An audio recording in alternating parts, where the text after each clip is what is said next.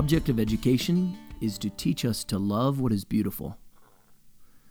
Is that what you think of when you think of education and the definition or goal of education?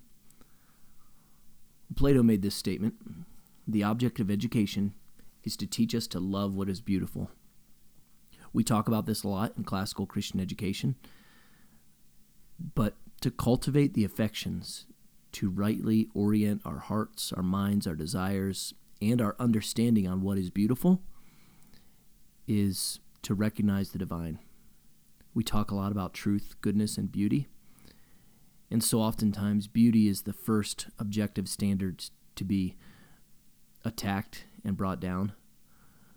But when we train our students to understand and really see what is beautiful, to love what is beautiful, not just to recognize it, but to love it, whether that's literature, art, math, a landscape, music, art, beauty in the virtue of a person.